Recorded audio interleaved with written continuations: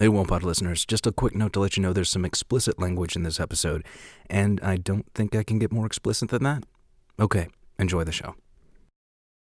All right, we recording? Yep. All right, Michael Rosenbaum.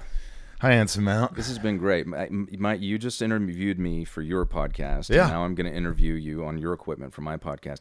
This the Well is the Pod. Ultimate meta modern actors experience, interviewing each other. Right. For our podcast, so that we can catch up.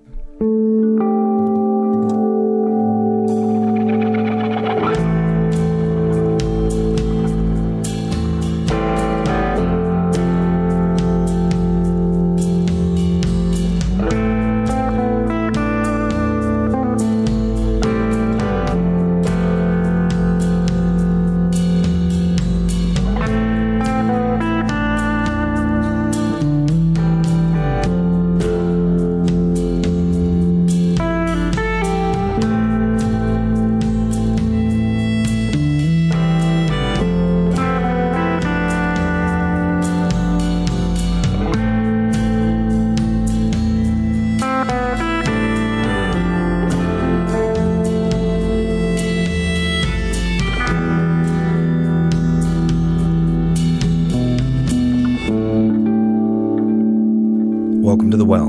I'm Anson Mount. You know, there's this funny thing that happens to you when you begin reaching toward that slightly dented mile marker called middle age. Sometimes you can look over in the lane next to you and see an old friend you haven't seen in a while, and wave them over for a quick coffee, just to catch up for a bit. And what's funny is that you suddenly find yourself discussing very different things than the last time you saw this person. It's not so much about the passing romances or the vagaries of your chosen industry, or really anything either of you used to think was important. Now, you and your friend are suddenly talking about all the truth you've uncovered. And I don't mean truth like it's good to install carbon monoxide alarms in your home, which, frankly, it is. You should definitely do that. But I mean more the truth about life. Crazy, ephemeral, far-out things. Had someone said these things to you when you were in your 20s, or maybe even in your 30s, it would have sounded to you like they were speaking an obscure dialect of Old Flemish. But now, realizing that someone else has had these same realizations solidifies in you the sneaking suspicion you've had for a while that maybe you've grown up. I feel like that's what happened to me and Michael Rosenbaum a few months ago. We hadn't seen each other in years. Michael and I kind of came up together in the industry. I did one of my earliest films with him. It's called Pool Hall Junkies. It's pretty good. Check it out sometime if you're interested in seeing a much younger us pulling off billiard shots we couldn't do now to save our lives. Michael and I went on to stay in touch.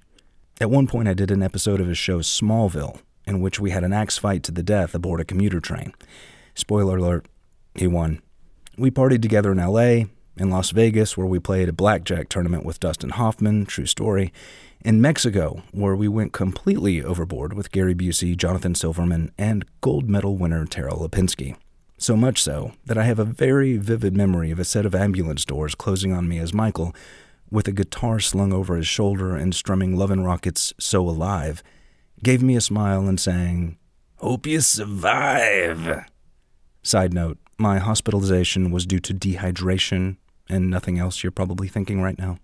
Suffice to say, we knew each other well enough to know that we were both completely irresponsible, self-absorbed, neurotic little Hollywood shits. And then I moved back to New York, Michael stayed in L.A., and life happened. Sure, there's the professional stuff. We both did lots of movies and TV shows. Both of us, and completely unbeknownst to one another, tried our hands at stand-up comedy. We faced challenges, both emotional and physical.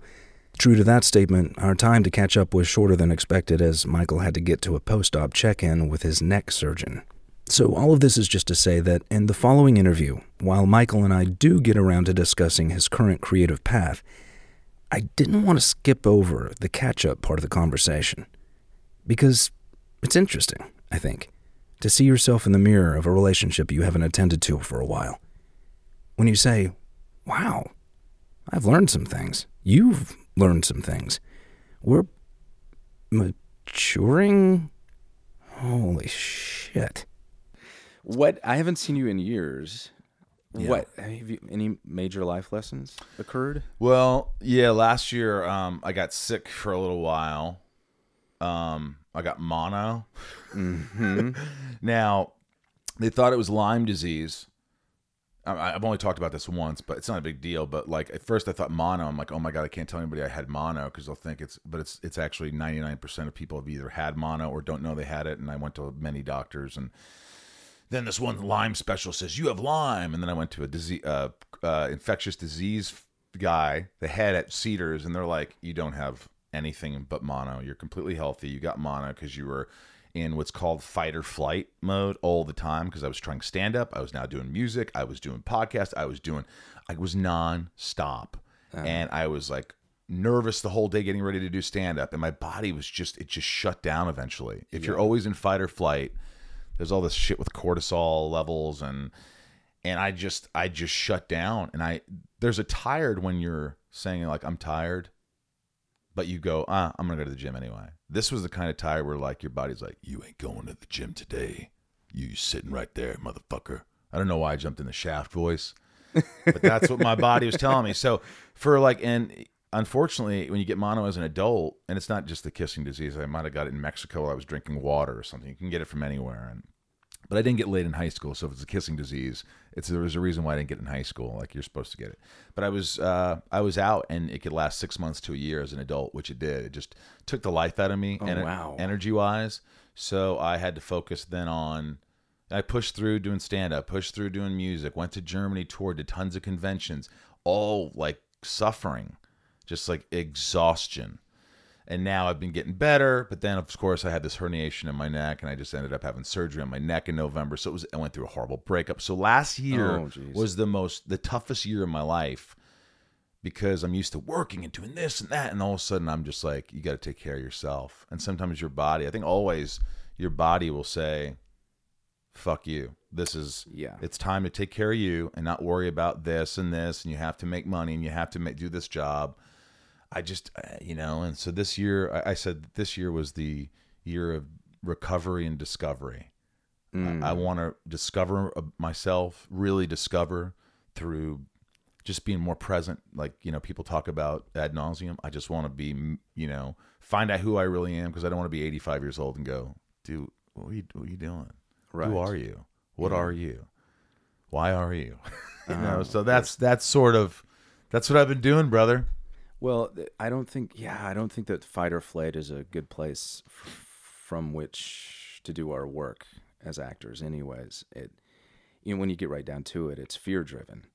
And I taught for a while since I've seen you. You've taught? I've taught, yeah.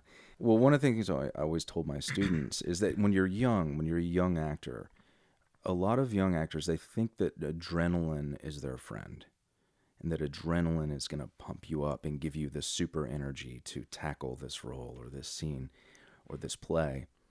And that's actually not true, because adrenaline, it literally changes the chemistry of your brain. We've all had those moments where we think we got the lines, and then we walk on stage and the lines are gone because the chemistry of your brain has changed.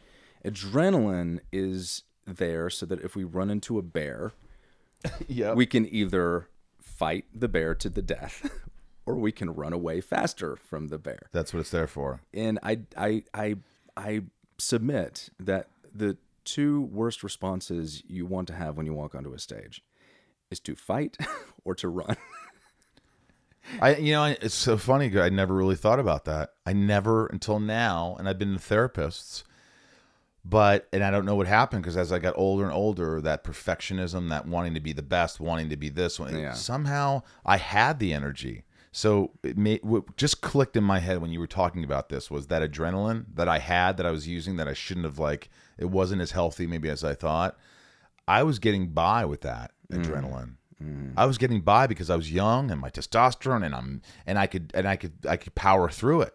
I wouldn't be as exhausted. But then when you get to a certain age, you're like, you're destroying your body. Yeah. You're just constantly worrying too much, hurting too much, fight or flight too much. And that's funny. I was having this conversation with Exhibit for the podcast, and I said, have you gotten to that point in life where you ask yourself, when did everything start, and he finished my sentence. He said, "Start to hurt."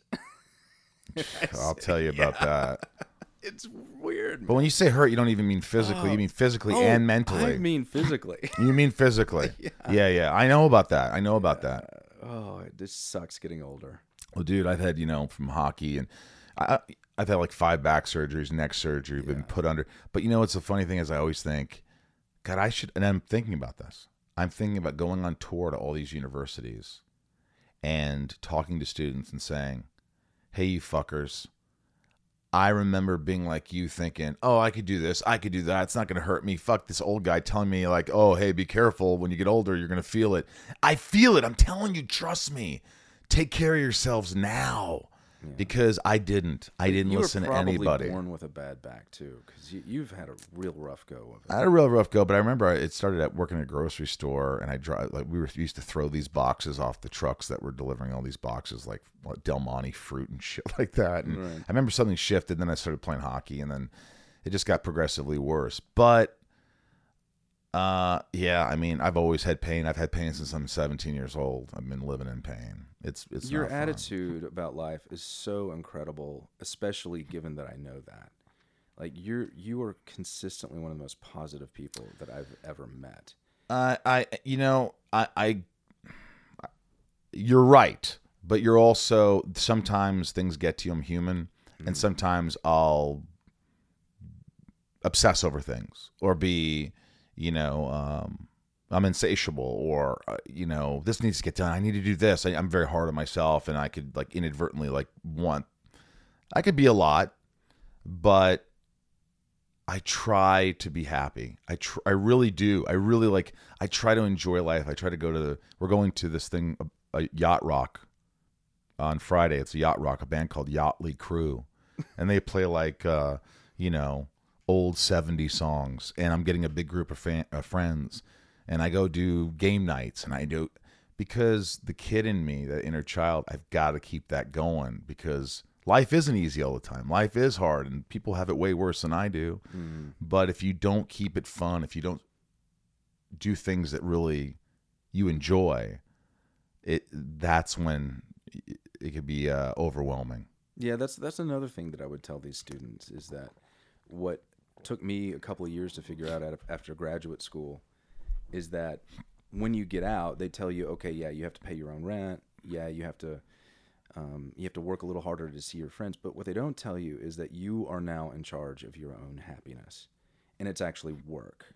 And you have to learn what makes you happy and how to get that in your life in order to be a functioning adult in the world. Yeah, well, they say, I think you're born genetically with like, you can control happiness. There's a certain percent, like you can't like mental illness or things. There's like 40 or 50% of you that's born with a certain whatever that is, but the other part you can really work on. Right. So if you say, oh, I'm born with this manic depression, or that's an illness. That's something that needs to be worked on. But if you can take the other 50% and really work on yourself and go to therapy, and there's no reason why you can't have happiness, or you have some happiness, as opposed to just folding. So I have manic depression in my family. I have a lot of these things. And, my grandmother, she would just, for many, many years, all I remember is her sitting in her nightgown on her bed, popping pills and watching All in the Family. And I'd watch with her. And I miss those times. But at the same time, I go, she could get out. She could get up. She could go for a walk around the neighborhood. She could go to the city with us. She was always saying, I'm too tired, I can't do this. And I think a lot of it was depression. A lot of it was just, maybe the wear and tear of, she worked so hard as, growing up, and supporting her husband, who my grandfather worked in a garage, working on cars. He was a mechanic and didn't make much money. Went from one garage to the other garage. And, she had to take care of the family, and then his parents moved in, she took care of them. And then her parents moved in, and then my family moved in with her for a year. And so she was always taking care of everybody. And one day she just goes, I think her energy was done. She just at 60 or whatever it was. And I think, am I turning into my grandmother? Am I sort of like, she died at 72. My grandfather died at 64. Oh. My other grandfather. And I try to be happy. I really do try. That is the goal, is to like wake up and go, I feel like shit. I'm irritable about something. But then Jess, my assistant, walks in. I go, hey, how you doing? What's going on? Rob, my producer for my podcast, he walks in the house and, I don't want to hug him. But I just go, you know what? I love Rob. I'm going to give Rob a hug, even though I feel like shit. I'm in a little pain. I'm going to do something against what I'm feeling. And that makes me feel good. It almost gives me a relief to just go give a hug to my friend. Say, hey, something nice to somebody.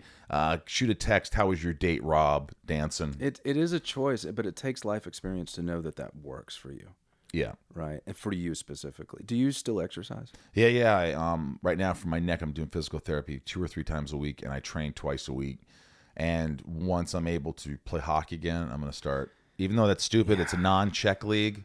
I don't know. It's not stupid, man. Cardio's the best drug out there. It is, but there's that risk of like, running into someone. Even though it's not check, you still inadvertently bump people and hit people. And, right. No, but yeah, you gotta exercise. That's honestly the key. If you don't do something, it's so important for the mind. Your mind gets fucked. Yeah, absolutely. I absolutely agree. Yeah.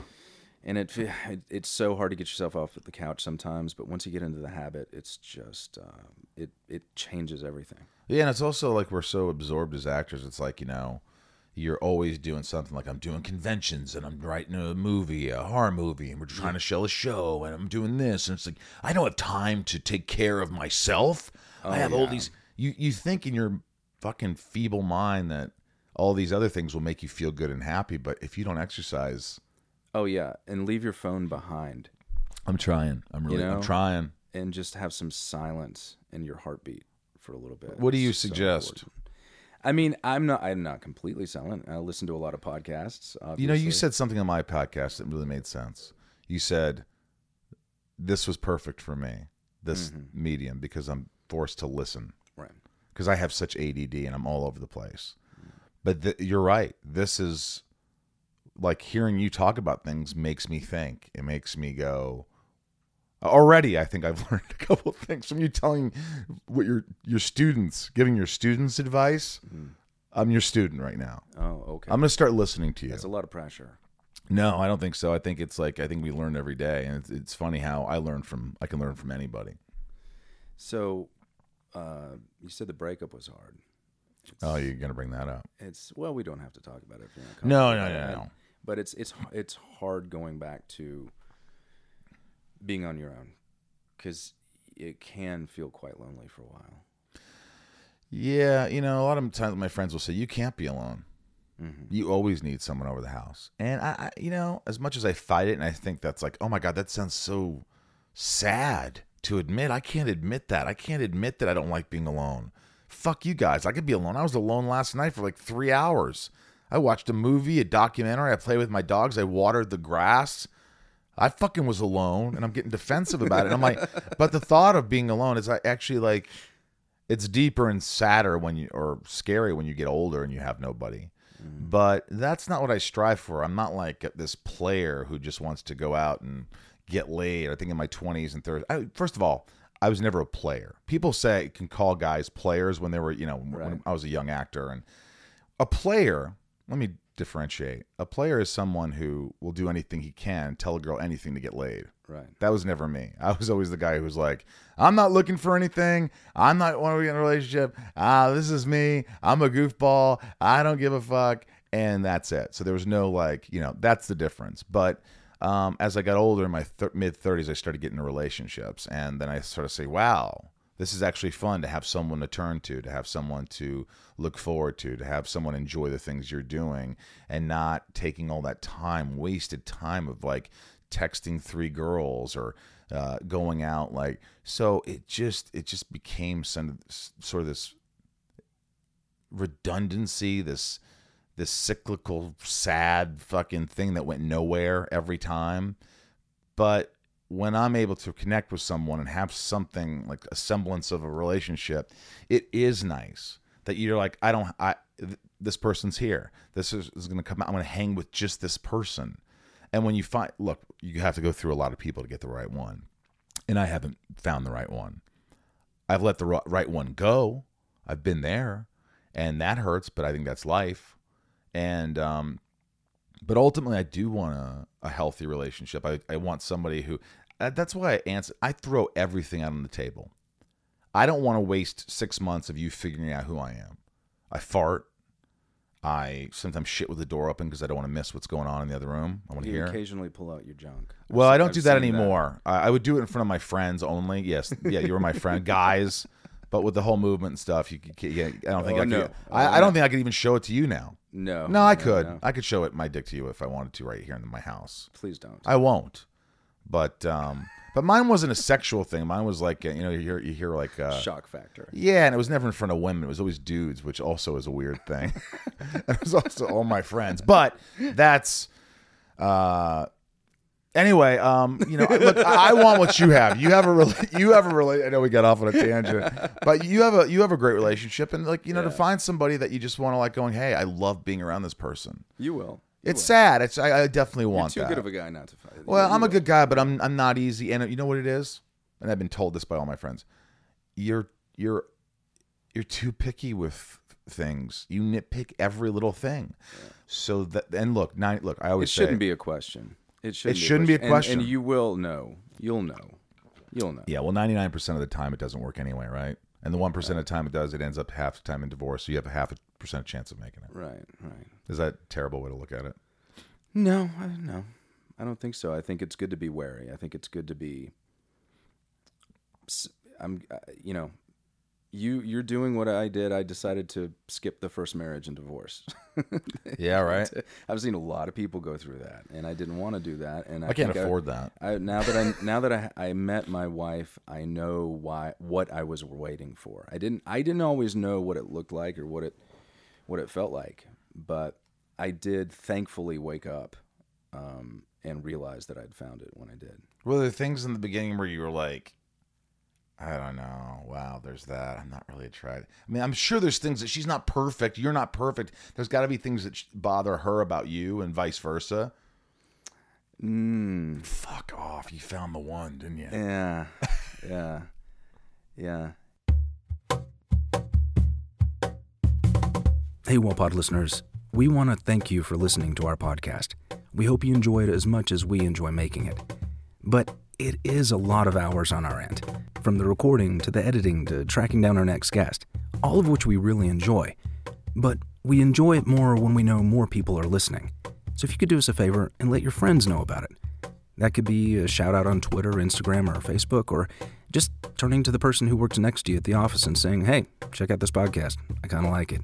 Word of mouth is our best advertisement, and we want to keep growing this campfire circle. Also, if you'd like to receive our newsletter, go to our website, thewellpod.com, and click the newsletter tab. Newsletters go out semi-regularly or when we have something cool to announce. Okay, back to the show.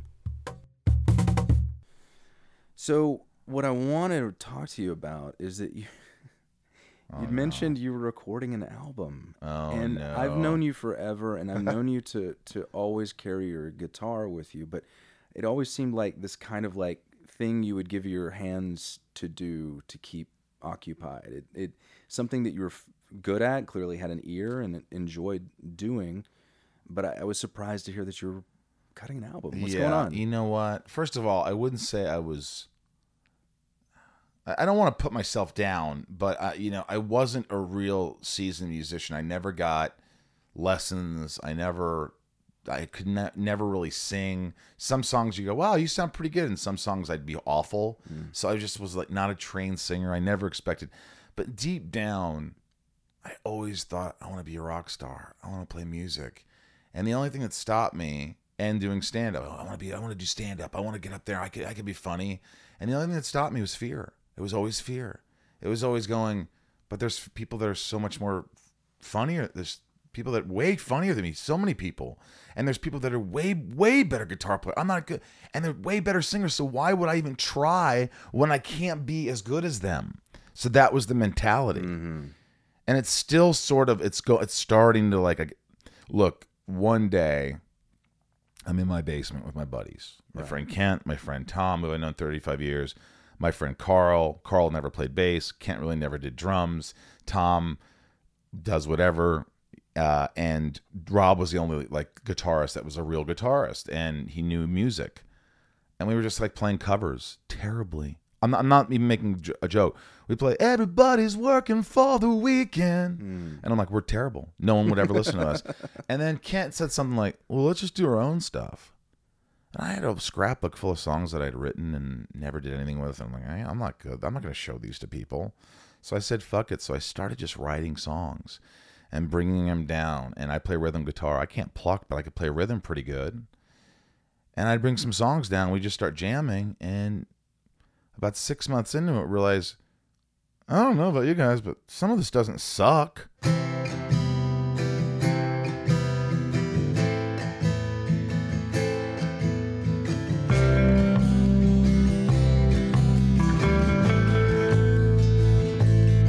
Loving me, loving myself, working on my state of mental health. And I never thought it would go this far. You said we'd just be friends, but I'm standing here full of emptiness. I confess, I'm a beautiful mess.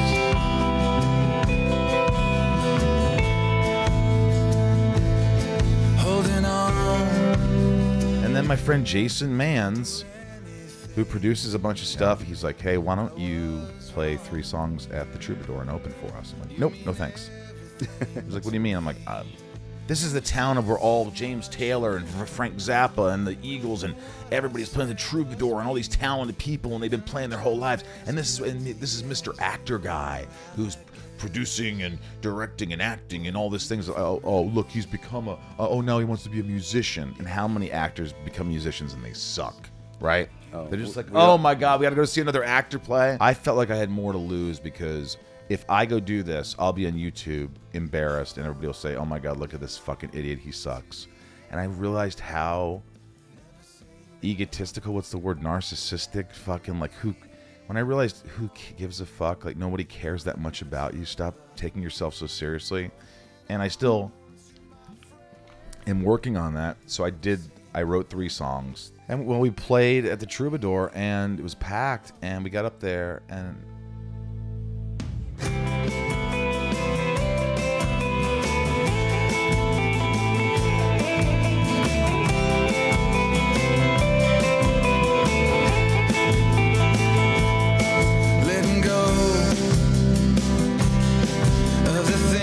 said, I don't know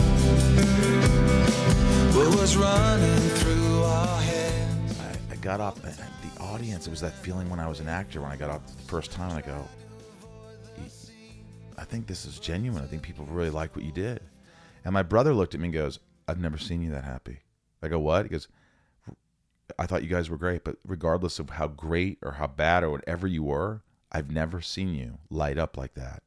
And I don't even know when. And that I never forgot that. And then they asked us to play at the Hotel Cafe. And then the next thing we played 5 songs. I had to write 2 more songs. He goes, come to Germany. You're going to do a little tour. I'm like, I don't know what's happening.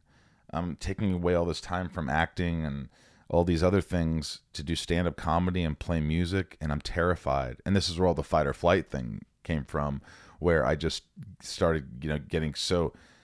And I just kept doing it. And the next thing you know, we're like, the guy goes, Jason says, why don't we produce an album? I'll produce your album. And I go, I mean, do you think anybody will listen to our songs? We're like sort of 70s meets the 90s meets a little bit of today, but we're like, it's our own shit. It's what I love. And he's like, let's just do it. Never been in a studio before, really. Got in there, didn't know what a click track was. We ended up not using a click track and sort of playing live and miking each instrument. Then the band would play and I'd have to get in by myself with a microphone and sing. This is the guy who, a year and a half before when the band started, going, who wants to sing? And they're like, not me, I'm not. I'm like, dude, I don't want to sing. Finally I go, fuck it. All right, I'll sing because we're not going to go anywhere. Who cares? I'll sing in my basement. And so now we've recorded 11 songs. We have one more session and then a mastering, and then we're going to put our album out. and we're going to Germany. We're invited again, and people are digging it. And look, I don't know if we're going to eventually have thousands of fans or just a couple hundred fans, but I'll tell you, it's really, I feel creative again. I feel like I'm sort of like I get distracted easily, so acting sort of, not that it became boring, but I just felt like I wasn't challenged, and I just didn't want to do it because my agent needed a commission, or I just felt like I want to do it. I'm not making any money. I mean, we made $300 each in Germany. It's not about the money, but I just feel like I love writing songs. I love singing songs. I love when people like the songs. It's a great feeling. And so I can't believe I'm sitting here talking to you about my band, Left on Laurel, and our album's coming out. I never believe when people are like going, follow your dreams, man. Go follow your gut. I always went against it. I was like, dude, you're not good at this. You'll never be that good. Stop it. And I go, but you like it. Isn't that all that matters? Is you like it. I love music. I love music like nobody else. I could tell you who. Yeah. If you play a song from the 70s to about 93, yeah. I could tell you who sang it and what year it was. You've always been in love with that era. And I loved it. But what gets me about what you just told me is like, here's all this stuff, this happiness, this album, this dates in Germany, this new experience, the broadening of your love for music, and it was all just waiting for you right on the other side of this bullshit fear that was just mythology. And how many people don't say fuck it and step across that fear, step across that line?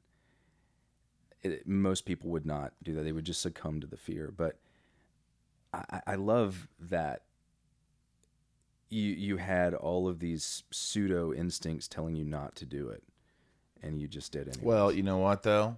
When you thought that, it's funny how my brain chemistry is, because I was actually agreeing with you and disagreeing with you, what you just said at the same time. Because I thought you're like, you have the ability to take that fear and then go for it, and then I'm like, but look at all the anxiety it's given me, and all the as all the happiness it gives you too. But like, listen, the chances are you're going to do it, and you're going to get up on stage, and you're going to fail.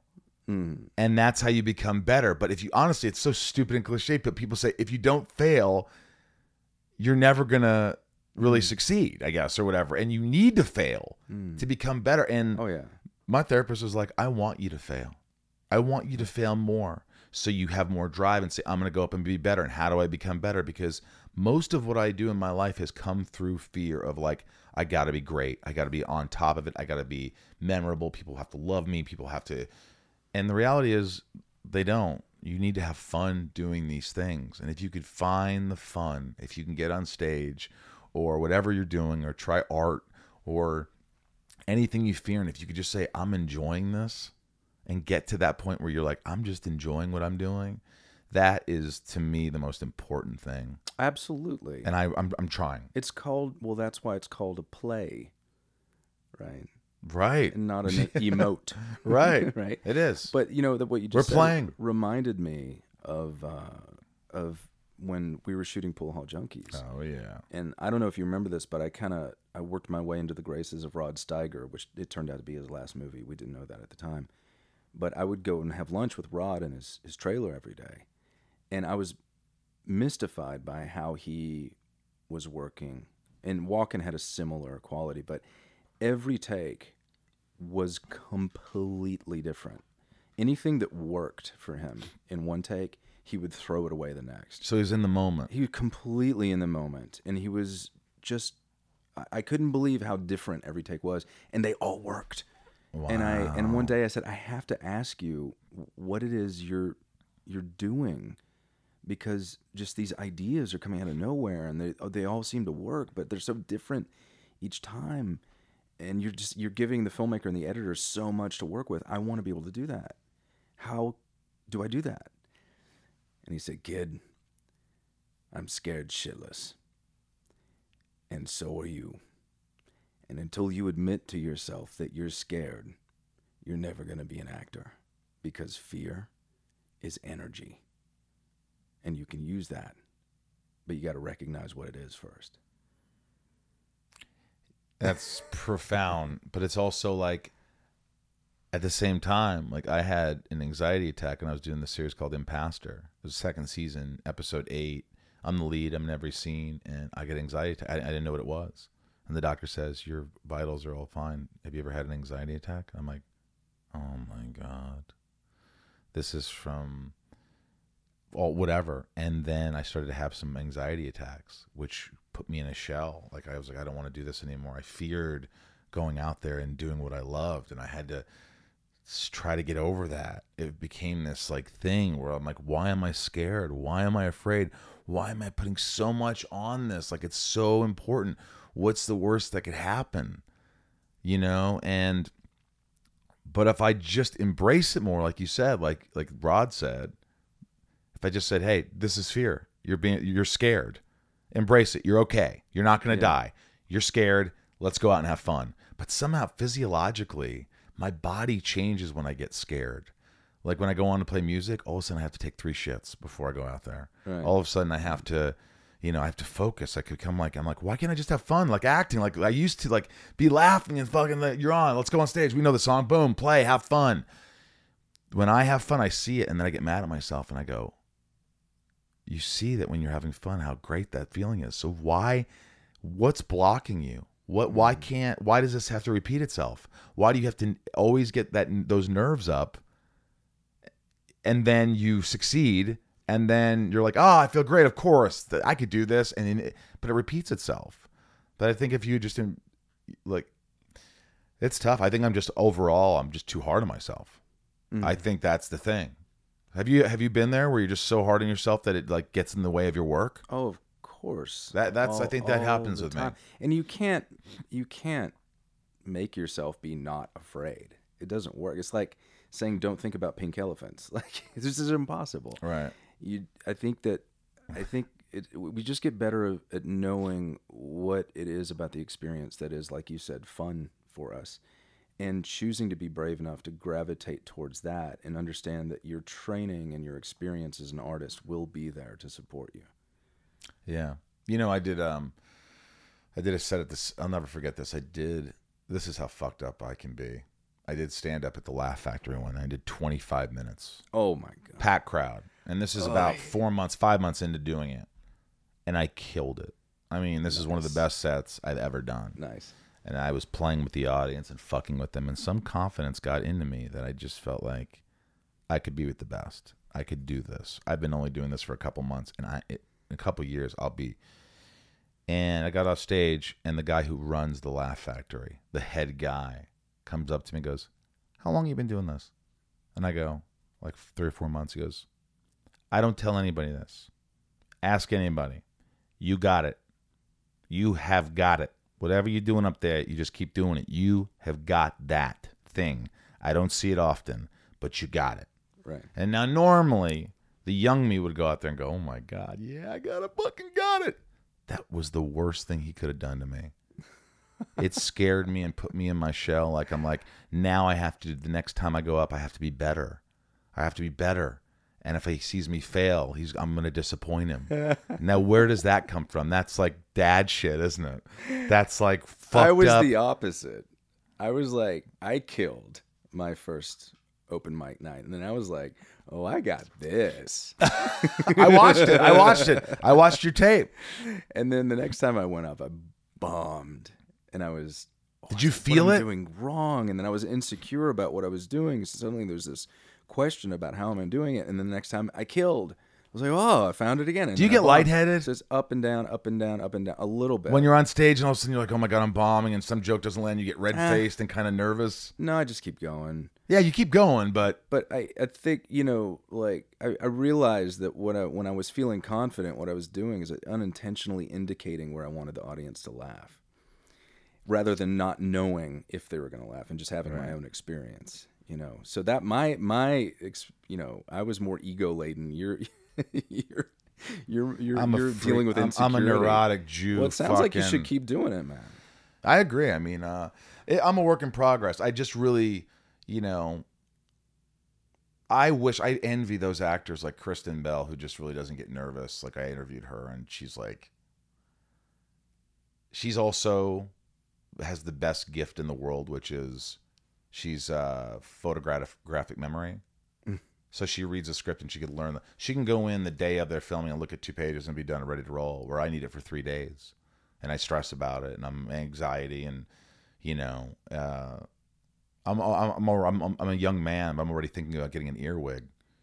What do they call it? Earwigs? Yeah. I mean, not because of memory, but I'm like, wow, Robert Downey Jr. uses an earwig for lines, and Brando used it. Why can't I use it? Watch, you know what an earwig is, right? Yeah. Well, I don't know if your audience does, but you put it in, they feed you the lines. But no one sees it. So, in instance, say something to me, you feed me my lines, and I'll speak them. Lovely day we're having on the beach. Lovely day we're having at the beach, isn't it?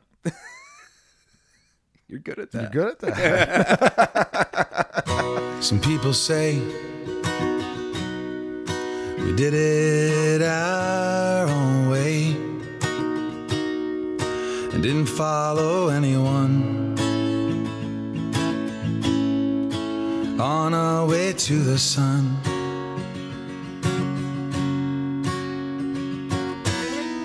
What did they see? Everything we wanted to be. We did our best to hide and run, make them think we were the lucky ones.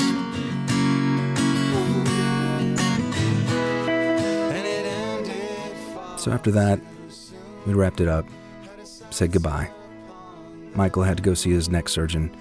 I had to go run the LA Marathon, followed by some CrossFit training. I'm joking, Michael. You're not the only one who's aging. And I'm aging gratefully, I think. In particular, I'm grateful for the people in my life who remain as uncertain as myself about what it all means, but selfless enough to know that we're not supposed to have the answer to life, only its gorgeous, gorgeous question. You see, for people like Michael, and hopefully for myself, the ability to look at ourselves is just as important as the ability to look at our work. Of course, both of those endeavors seem frightening because they both require honest self-assessment. And honesty, for an artist, is not a conditional relationship. It's a constant off of which we check ourselves continually. But without that willingness to look at ourselves in the cold light of day, we'd never know what we really need to keep going, to keep stretching, to keep happy. And we sure as hell wouldn't get to enjoy moments like this, when we kick back with a cup of coffee and an old friend and enjoy the view from the mile marker. And it ended far too soon. Had our sights upon the moon. Just want you to know we've landed.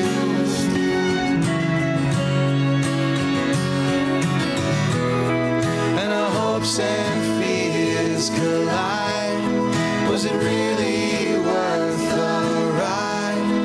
Never took you at all for granted.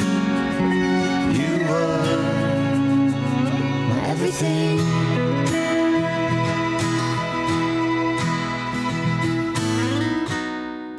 The Well was produced, recorded, and edited by Brandon Edgens and myself, Anson Mount. Theme music by Jonathan Myberg. Special thanks for this episode go out to Michael Rosenbaum for taking the time to sit down with me.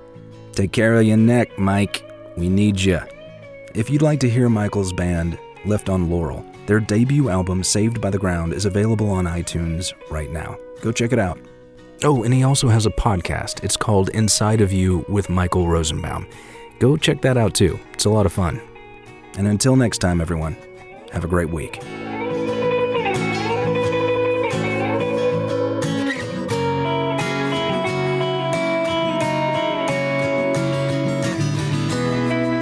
it ended far too soon. Had our sights upon the moon. Just want you to know we've landed.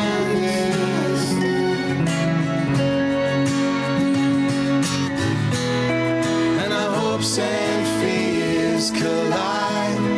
Was it really worth the ride?